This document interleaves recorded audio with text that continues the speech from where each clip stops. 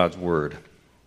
At that time, declares the Lord, I will be the God of all the clans of Israel, and they shall be my people. Thus says the Lord, the people who survived the sword found grace in the wilderness. When Israel sought for rest, the Lord appeared to him from far away. I have loved you with an everlasting love. Therefore I have continued my faithfulness to you. Again I will build you, and you shall be built, O virgin Israel. Again you shall adorn yourself with tambourines and shall go forth in the dance of the merrymakers. Again you shall plant vineyards on the mountains of Samaria. The planters shall plant and shall enjoy the fruit. For there shall be a day when watchmen will call in the hill country of Ephraim, Arise, and let us go up to Zion, to the Lord our God. For thus says the Lord, Sing aloud with gladness for Jacob, and raise shouts for the chief of the nations. Proclaim, give praise, and say, O Lord, save your people, the remnant of Israel. Behold, I will bring them from the north country and gather them from the farthest parts of the earth. Among them the blind and the lame, the pregnant woman and she who is in labor together, a great company, they shall return here. With weeping they shall come, and with pleas for mercy I will lead them back. I will make them walk by brooks of water in a straight path in which they shall not stumble. For I am a father to Israel, and Ephraim is my firstborn. Hear the word of the Lord, O nations, and declare it in the coastlands far away. Say, He who scattered Israel will gather him, and will keep him, as a shepherd keeps his flock. For the Lord has ransomed Jacob, and has redeemed him from hands too strong for him. They shall come and sing aloud on the height of Zion, and they shall be radiant over the goodness of the Lord, over the grain and the wine, and the oil, and over the young of the flock and the herd. Their life shall be like a watered garden, and they shall languish no more. Then shall the young women rejoice in the dance, and the young men and the old shall be merry. I will turn their mourning into joy. I will comfort them and give them gladness for sorrow. I will feast the soul of the priests with abundance, and my people shall be satisfied with my goodness, declares the Lord. Thus says the Lord, a voice is heard in Ramah, lamentation and bitter weeping. Rachel is weeping for her children. She refuses to be comforted for her children because they are no more. Thus says the Lord, keep your voice from weeping and your eyes from tears, for there is a reward for your work, declares the Lord, and they shall come back from the land of the enemy. There is hope for your future, declares the Lord, and your children shall come back to their own country. I have heard Ephraim grieving. You have disciplined me, and I was disciplined, like an untrained calf. Bring me back that I may be restored, for you are the Lord my God. For after I had turned away, I relented, and after I was instructed, I struck my thigh. I was ashamed, and I was confounded, because I bore the disgrace of my youth. Is Ephraim my dear son? Is he my darling child? For as often as I speak against him, I do remember him still. Therefore my heart yearns for him. I will surely have mercy on him, declares the Lord. Set up road markers for yourself. Make yourself guideposts. Consider well the highway, the road by which you went. Return, O virgin Israel, return to these your cities. How long will you waver, O faithless daughter? For the Lord has created a new thing on the earth. A woman encircles a man. Thus says the Lord of hosts, the God of Israel, once more they shall use these words in the land of Judah and in its cities when I restore their fortunes. The Lord bless you, O habitation of righteousness, O holy hill. And Judah and all its cities shall dwell there together, and the farmers and those who wander with their flocks, for I will satisfy the weary soul, and every languishing soul I will replenish. At this I awoke and looked, and my sleep was pleasant to me. This far we read from God's holy word. Our passage today is chiefly describing the comfort of returning home. To move from sadness to gladness was to travel from far away to home. And home for these exiles was the quaint and peaceful life of their farming communities for their weddings, festivals, and celebrations. We could think of a Norman Rockwell painting. All the beauty, all the quaint but wonderful truth of life together. And chapters 30 and 31, what we looked at last time and we're studying today, are not a painting, but words to present similarly and artistically the beauty of near perfection, of wonderful blessings anyway. The words alternate, though, from masculine to a feminine way of addressing God's people. I want you to notice this. In poetic and grammatic rendering grammatical rendering, God's relationship to his people is portrayed first in masculine terms, such as father to a son, and then it switches to feminine terms, such as husband to wife, and always its relationship of God to Israel. I'll just go down them really quick. Chapter 30, previous chapter, verses 5 through 11 were masculine. Chapter 30, verses 12 through 17 were feminine. Chapter 30, verse 18 to chapter 31, verse 1 were masculine. Chapter 31, verses 2 through 6 were feminine.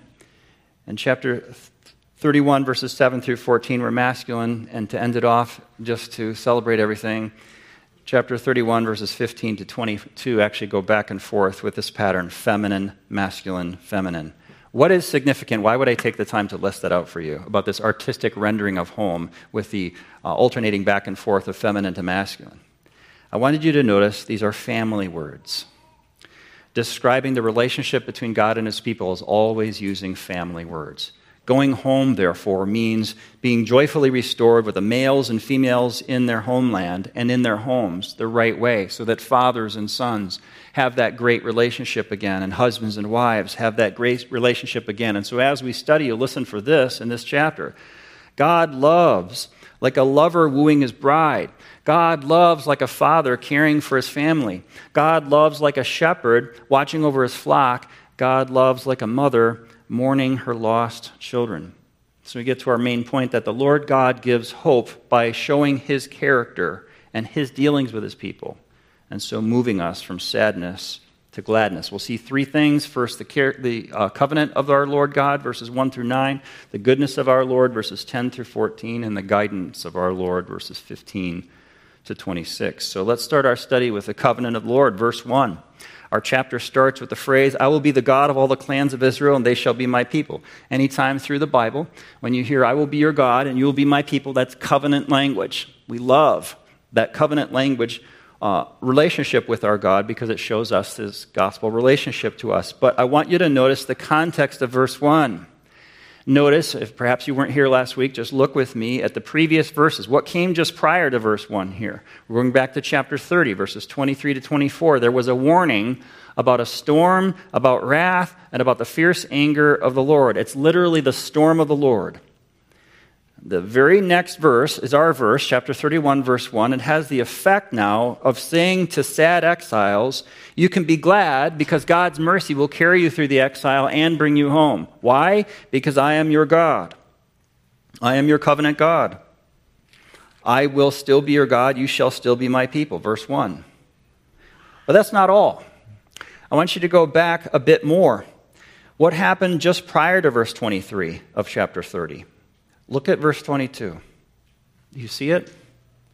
I want you to notice what we highlighted last week, that just before the words of judgment, in verses 23 and 24, come these words in verse 22, you shall be my people, and I will be your God.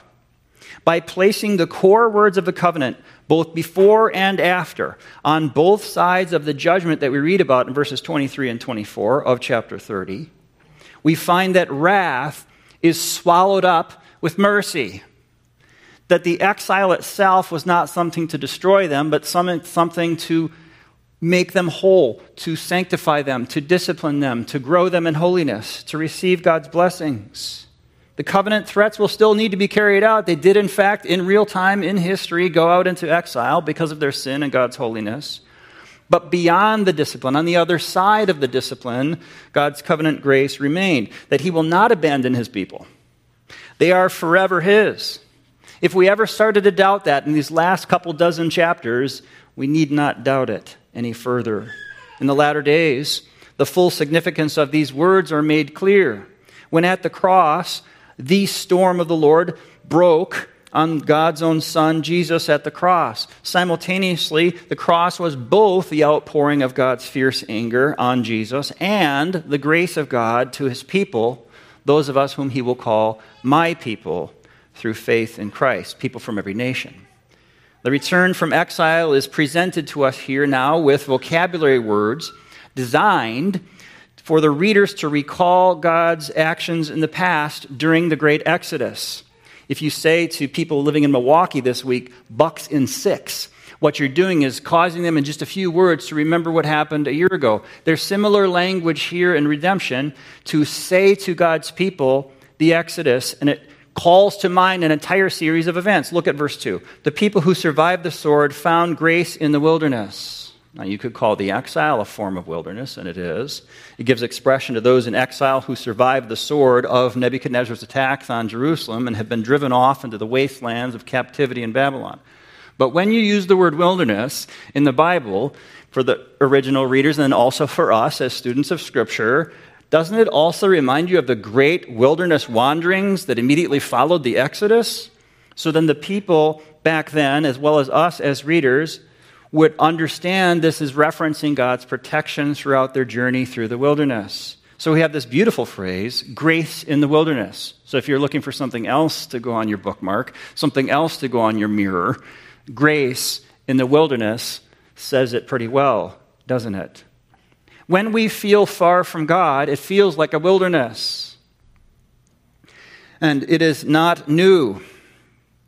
It's a common part of the human experience, a common part of human plight, even for the people who trust in our God. Throughout the generations, throughout the story of Scripture, throughout human history, we all have experienced sadness. And it's tied to the problem with sin. It's tied to feeling far from God. It's answered by God in this passage. Our sadness is answered by God here, using the example of people who are geographically far from Jerusalem, far from the city of God. Listen to verse 2 as it continues. When Israel sought for rest, the Lord appeared to him from far away. And so that geographic distance is meant to display for us the problem of suffering, the problem of sadness, the problem of feeling distant from God. The great fountainhead of the whole passage is this phrase found in verse 3, where the Lord God now summarizes his covenant in beautiful words. He says this, I have loved you with an everlasting love. That's a summary of covenant love. That's why the people were returned from exile. Covenant love was not because the people became more lovable all of a sudden, not because the people were lovely. God's covenant love was because God chose to love them despite their sins and the need for those sins to be punished, the need for them to be disciplined and be sent into exile. His love for them, combined with his holiness, made that necessary. Again, we're familiar with feeling distant. We're familiar with feeling dismayed. We resonate with sadness. We relate to this issue.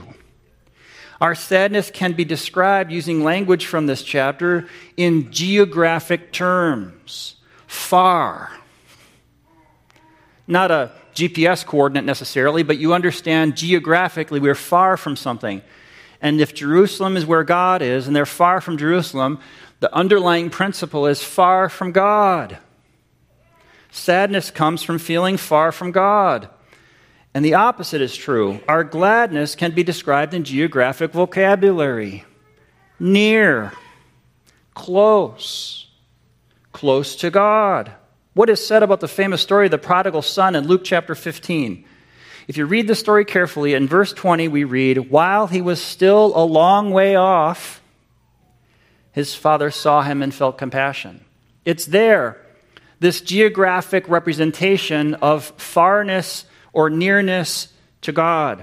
Paul captures it in Ephesians 2:13. You who once were far off have been brought near by the blood of Christ. It points us to the gospel of our Lord Jesus Christ, the Messiah, who once for all brought us near to God.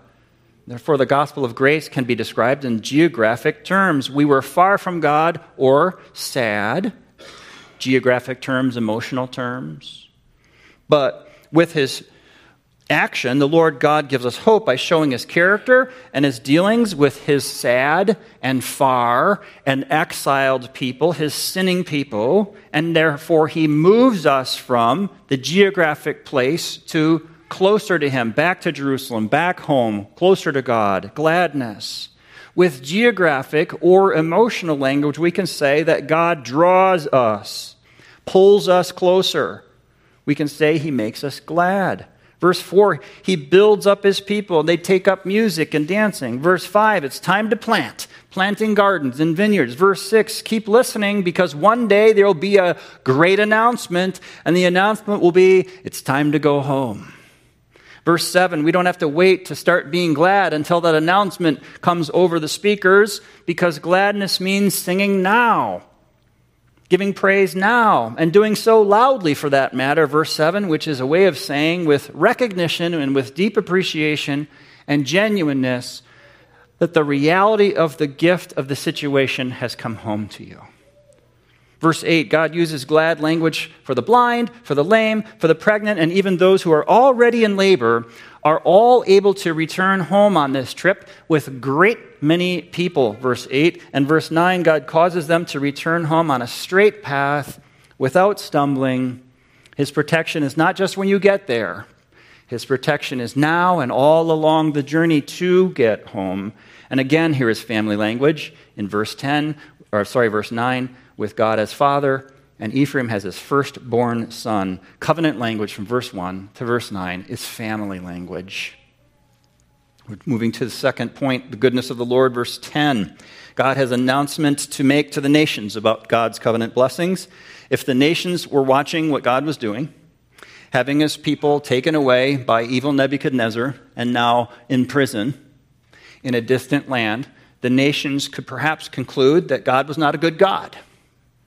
But God knows better, and we know better, and that's what we've been studying. But God has an announcement to make with regard to his reputation nationwide, worldwide.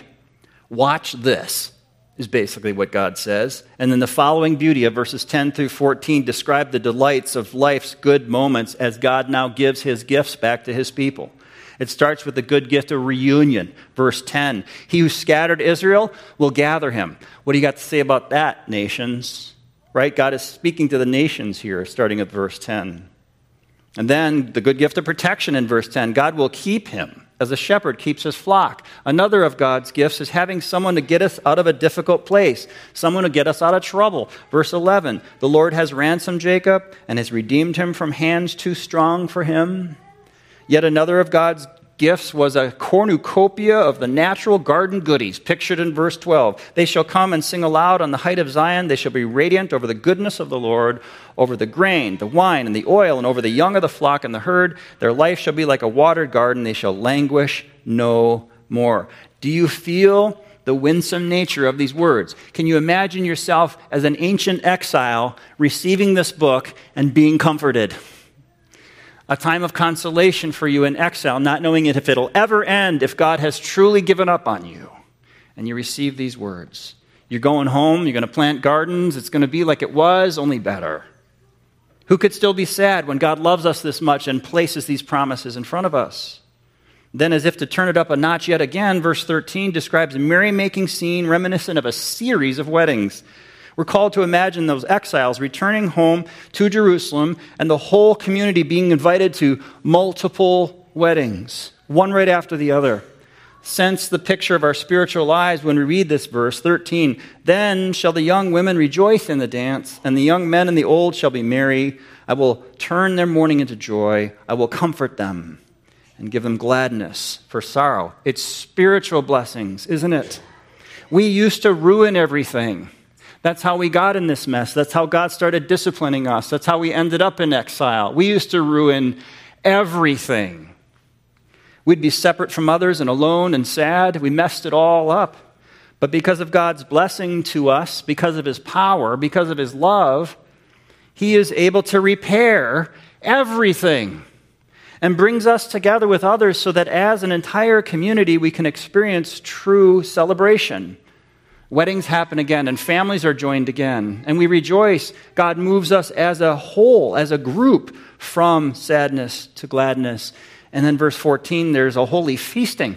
Points us forward then to a final banquet. We'll have blessed fellowship with others. They would find the best blessings and be filled with contentment and peace. Listen to it, verse 14. I will feast the soul of the priest with abundance, and my people shall be satisfied with my goodness, declares the Lord. It's part of it, the joy is because these were not fleeting moments. These were now permanent parts of their lives. This was going to keep on happening when they got back to Jerusalem. The experience was not to be overshadowed by fear of when it's all going to evaporate. When is the new Nebuchadnezzar going to come and take us away again? No, none of that. It's already very satisfying, and what we have to look forward to is the permanent hope of the future banquet hall that is better yet.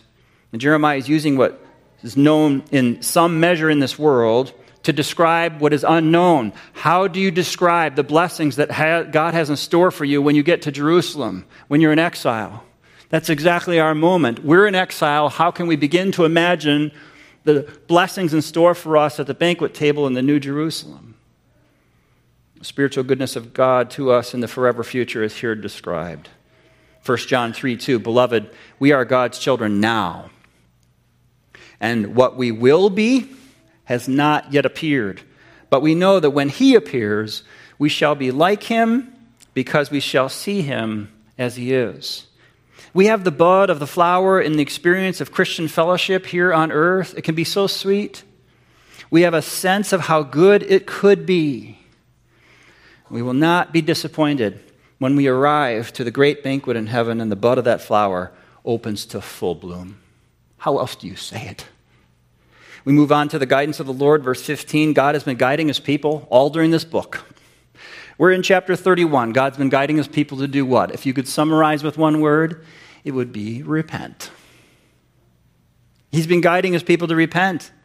The guideposts that he's now asking them to install are the guideposts that remind them about repentance. Look, you're sinners, but you're relating to a holy, holy, holy God, and so you've got to get used to repentance. There's going to be a lot of it. Finding out the things we're doing wrong, turning from them, asking his forgiveness. That's the route to gladness. Yet in verse 15, the people are suddenly pictured by one mother, a representative mother named Rachel, refusing to be comforted and weeping for her children, including the tribe of Ephraim as the sample. Rachel thought that her children were no more. What a haunting phrase, no more. It's this agonizing emptiness and finality.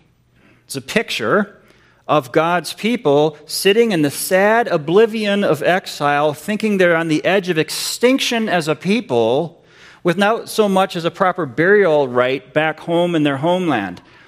That they themselves and their children, who they are as a people, are about to be no more. Rachel represents them, see. Every Christmas, our readings in Matthew bring us back around to this verse, Jeremiah 31:15, because the mothers of Bethlehem were weeping, remember? After Herod slaughtered all the boys younger than 2 in an attempt to kill the baby Jesus, remember? But both Matthew and Jeremiah give the guidance of the Lord here that our minds as God's people are not to stay where Rachel's mind was stuck. We should move on to the promises of God. But you're going to have to persuade me. So God does. What's the good reason given in verse 16 that Rachel could dry her tears regarding her children? Same reason for all of us down through history. In the context of the death of children, Christ Jesus was born.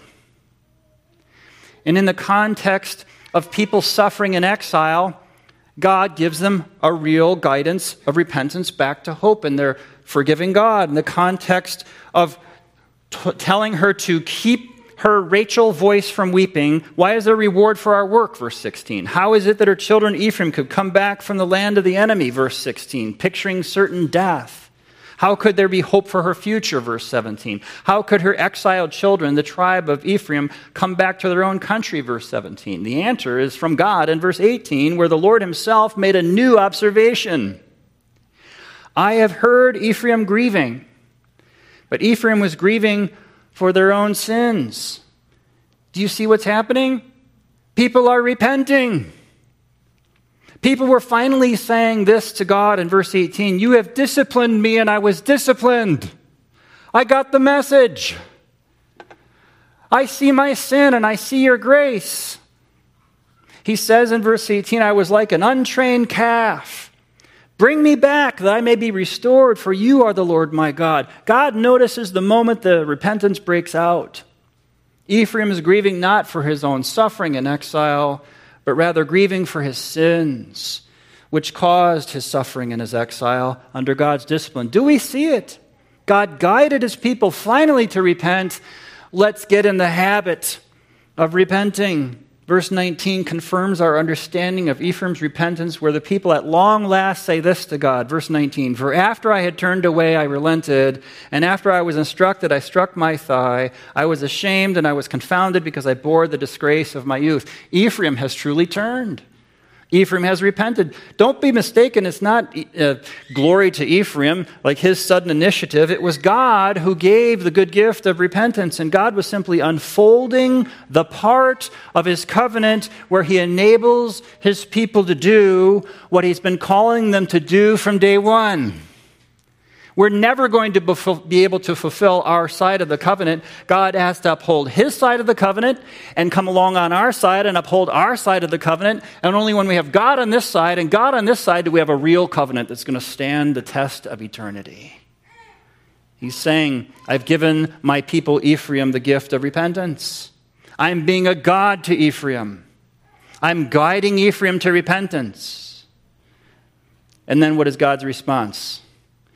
Have you ever met somebody who's so hard-hearted they would say, too little, too late? What would it be like if God then led Ephraim to repentance but said, too little, too late? No. God's response is a covenant response. God's response is a family response. God's response is a father's response, a father to a son. Listen to it, verse 20. Is Ephraim my dear son? Is he my darling child? For as often as I speak against him, I do remember him still. Therefore my heart yearns for him. I will surely have mercy on him, declares the Lord. Ephraim could not repent without God's action in the first place, you understand. But the people could not leave exile without God's action to cause them to repent. We can't move from sadness to gladness without God. God saves. God gives repentance. He brings his people out of exile. He brings us out of bondage to sin. He brings us out of being stuck in an emotional, a geographic place of sin and grief. What next? After Ephraim has repented and God has said, I yearn for him, what next? They come home. They literally and historically and geographically and emotionally come home to God's city, to God's rebuilt temple, to worship God, to be his people, to fill the farms and fill the homes. Everything came true. Verse 21, the guidance is basically, let's roll. Read it, verse 21. Set up road markers for yourself. Make yourself guideposts. Consider well the highway, the road by which you went. Return, O virgin Israel. Return to these your cities. It will be a blessed journey. Already the accompaniment of God and the guidance of his guideposts along the highway so they can't ruin it on the way home. And at the end of the journey, arrival in the great city of God. Verse 22, God has created a new thing. Maybe you kind of are fascinated by this. A woman encircles a man. What in the world? It's simply a word picture of the blessings of the new covenant. It's saying it another way. It's another Norman Rockwell painting moment. Let me put it to you this way. Did you ever hug somebody and he or she did not hug back, just kind of stand there with arms down? You ever have that really awkward moment and message sent and received? It's God hugging his people, and they're not hugging back.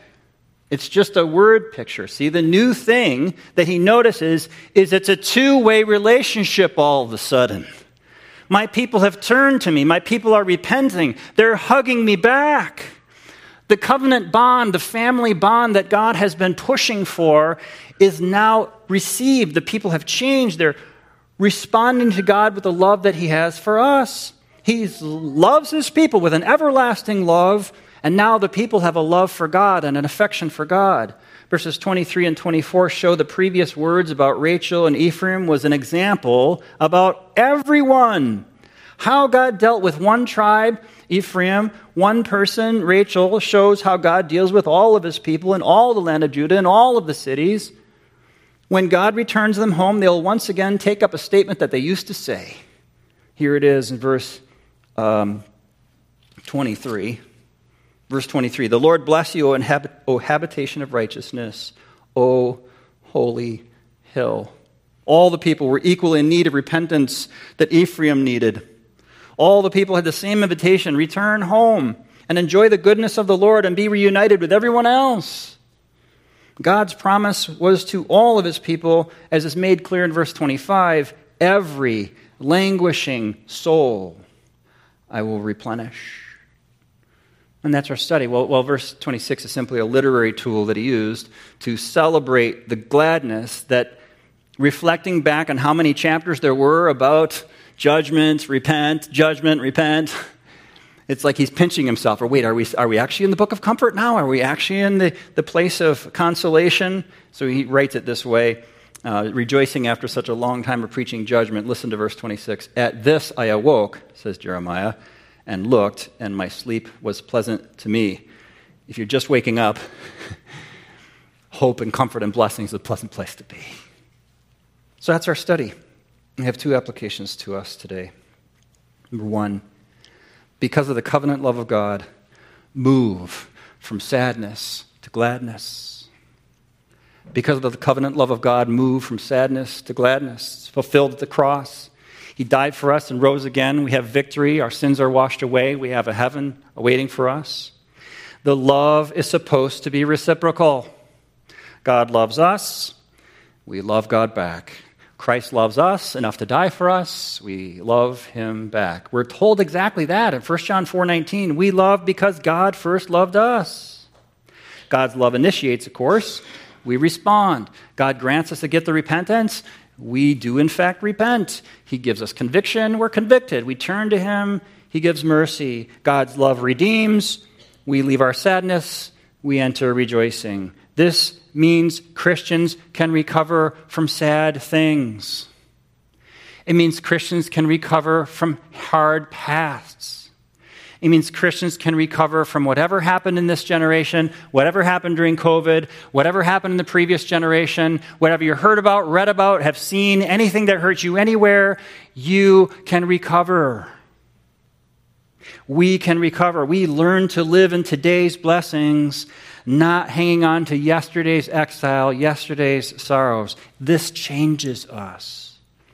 We have a covenant love from the covenant God in order to move us from sadness to gladness. Let's take that journey. The second application to us is love others by taking sin seriously, because sin destroys people and community. Love others by taking sin seriously, because sin destroys people and community. This covenant God, this good God, this God who loves this much to guide his people to repentance is holy. And he was willing to send his people to exile for 70 years because of their sins. Let that sink in and stay. This is a holy God, and yet he loves us because we are sinners, and he loves us. He's in a pickle. Can't go against my own holy character, but I don't want to destroy my people. And what he came up with, what he planned before the foundation of the world, was to take all that righteous anger and pour it out on his own Son, the Lord Jesus Christ. And understand this about this God, that he's so loved us and yet so holy that he sent his Son to the cross because of our sins. Exile nothing. He sent his Son to the cross in order to die for us. That means we can't tolerate ongoing and unrepentant sin in our marriages, our families, our church family, our community. First, you know where this starts. We have to start with taking our own sin seriously, my own role in all these different ways and places. What's my role in all these hats that I wear? What am I doing to contribute to the problems I'm finding? Ask God to show you where your sin is first. Seriously search and repent. And after we get ourselves right with God, then we have moved the log out of our own eye, as Jesus taught us in Matthew 7, 1 through 5, and then we can start to take sin seriously elsewhere where we find specks. How can we be called a habitation of holiness, as we are called here in verse 23, if we're not living as holy people? It's all just a sham then. Parents and families, leaders in schools, leaders in churches, leaders of the country, we need to discipline. We need to hold the line somewhere. Our courts need to prosecute and sentence people. who have committed crimes. And because of God's love, we must take sin seriously. We need to rebuild what marriage is in our country. We need to rebuild families. We need to rebuild churches. We need to rebuild our communities to be safe places where life itself is respected. We start by taking sin seriously because sin is what destroys people. Sin is what destroys community. This is what God sent the prophets to communicate. Prophets such as Jeremiah to speak God's truth to broken communities. Remember way back, the opening book of Jeremiah, chapter 1, verse 9, God sent Jeremiah with these words from God. Behold, I have put my words in your mouth. See, I have set you this day over nations and over kingdoms, to pluck up and to break down, to destroy and to overthrow, to build and to plant. Jeremiah 1, 9 and 10. The hope for marriage is for us to take sin seriously. It's the hope for your marriage. It's the hope for all of us in the marriages in the country. And if it's just weakness, we talk about it or overlook it by God's grace. But if it's sin that ongoing and not repented of, we have to confront it. Notice how patient God was in the book of Jeremiah. An instance of sin is not something to throw the book at them and be done. Both partners sin all the time. Read the book of Hosea to see how God can forgive sin in a marriage. What destroys marriages is ongoing, unrepentant sin. The hope for your family is to take sin seriously. What destroys families is ongoing, unrepentant sin. Loving fathers and loving mothers don't let their children get away with anything. Christian parents training young children watch for patterns of sin and address the patterns. The hope for churches is to keep on preaching about sin and keep on preaching about Christ and address the matters before us. The hope for us is to insist with shepherds of God on holy church members. God's plan for holiness is ambitious here. It's well beyond the realm of the church and the kingdom. God, since he's the God over all the creation, can speak here to other things. Sin impacts housing, entertainment, population, business, community development, public safety. The hope for our communities is to have courts that uphold the law of God. And the church simply speaks to that with a prophetic voice and reminds the culture what's true. Sin destroys communities. Christ redeems communities. He rebuilds communities. He moves us from brokenness to starting over, from stuck far away from God to arriving home close to God, from sadness to gladness. So that's my second application in the end. Love others by taking sin seriously because sin destroys people and communities. I have this passage to end. 2 Corinthians 6:16. We are the temple of the living God. As God said, I will make my dwelling among them and walk among them, and I will be their God, and they shall be my people. Therefore, go out from their midst and be separate from them, says the Lord, and touch no unclean thing. Then I will welcome you. Listen, I will be a father to you, and you shall be sons and daughters to me, says the Lord Almighty. 2 Corinthians 6:16-18. Let's pray. Father in heaven,